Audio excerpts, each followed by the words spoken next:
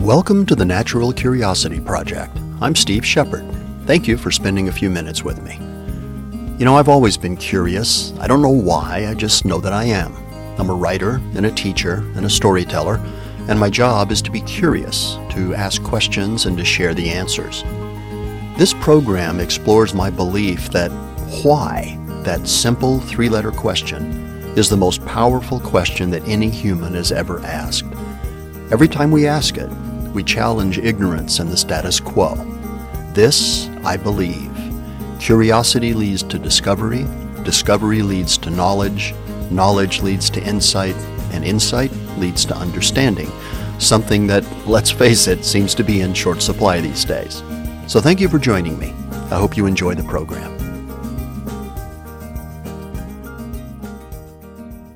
Do you remember back in grammar school, or maybe it was junior high, I can't remember, when they made us diagram sentences as a way to learn the parts of speech? Remember? Subject, verb or predicate, direct object, indirect object. That was the difference between John hit the ball and John hit the ball to Mary.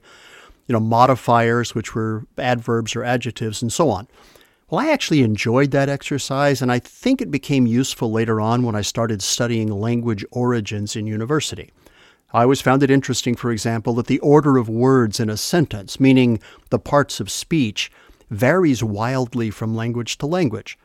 English always puts the subject first, the verb in the middle, and the object at the end of the sentence. So does Chinese. Gaelic and Hebrew put the verb first. German and Japanese put the verb at the end of the sentence, which always annoys me. When I read German, I have to wait until I get all the way to the end of the sentence before I know whether the dog went on a walk, got fed, got eaten, got beaten, or just got a little. Really annoying. But then we have Romance languages like English and Spanish and French, where the grammatical structure of the language, the rules that make it work, make more sense when you're drunk. Here's an example. I tossed the ball to the dog. Now, that's an easy sentence. It's easy to diagram if I want to. I is the subject, tossed is the verb or predicate, the ball is the direct object, and the dog is the indirect object because I didn't toss the dog. I tossed the ball. If I tossed the dog over the ball, then their roles would be reversed. But here's what makes English and a few other Romance languages such a pain in the butt to learn. My sentence says, I tossed the ball to the dog. But I can also say, to the dog, I tossed the ball. The ball I tossed to the dog. To the dog, the ball I tossed. And the ball to the dog I tossed. Some of those are stupidly awkward, but they're all grammatically correct. English just kind of sucks. So you can imagine how I felt when I ran across the sentence I'm about to have you write down. I'm going to read it to you carefully so that you can write it down properly without any errors. It's also in the title of the episode. So grab a piece of paper and write down exactly what I tell you, and I recommend you use a pencil. I want you to write the word buffalo 8 times in a row with just a space between each word. But I want you to capitalize the first, the third, and the 7th occurrences of the word. You got it? The word buffalo repeated 8 times in a sentence, but capitalize the first, the third, and the 7th occurrences of the word. No punctuation, just a space between each one. Now this sentence, and yes, it is a sentence, grammatically and syntactically correct, put Microsoft Word into a tailspin when I wrote it down. It kept telling me delete repeated word over and over and over again until my keyboard started to smoke. But here's what I want you to do.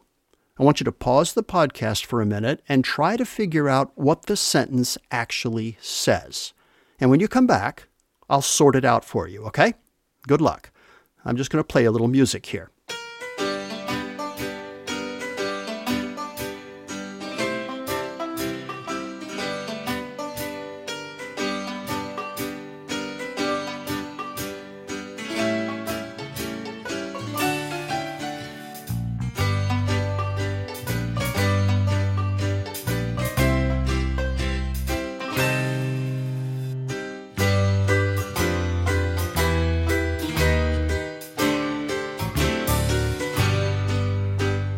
Okay, I assume you're back. Did you figure it out? No? Okay, let me help. What makes this so perplexing is the fact that the English language plays fast and loose with the rules. In this sentence, the word buffalo is used as three completely different parts of speech. It's used as a noun, as in another word for a bison. It's used as a proper noun to indicate the city of Buffalo. And it's used as a verb, to buffalo, which means to bully or put something over on somebody.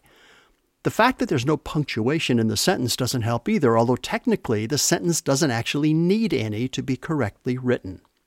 So how do you make sense of it? Well, you have to pay close attention to the order of the words and the position of the words that are capitalized. If you do that, you can parse the sentence into three segments. The first segment has the first two occurrences of the word, with the first one capitalized. The second segment has the next three occurrences with the first one capitalized, and the third segment has the last three occurrences of the word buffalo in the word with the middle one capitalized. So here's how it reads, and like I said, you probably want to write this down. The first segment, buffalo, buffalo, refers to the buffalo who are from the city of Buffalo in upstate New York. The second segment, buffalo, buffalo, buffalo, refers to the buffalo from Buffalo who are being buffaloed by the buffalo from Buffalo that the first segment refers to. Stick with me here. Finally, the third segment, buffalo, buffalo, buffalo, refers to the animals the buffalo are buffaloing. So if you put the whole sentence together, it basically says the animals that are from the city of Buffalo that the animals from Buffalo bully are bullying the animals from Buffalo. I know. I'll stop now. But isn't language an amazing beast? Hey, thanks for dropping by.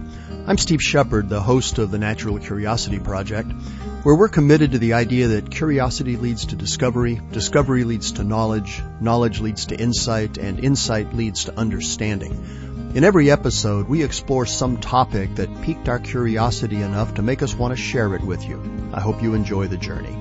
And if you did, I'd appreciate it if you'd leave a comment over at iTunes or SoundCloud, wherever you listen to the podcast.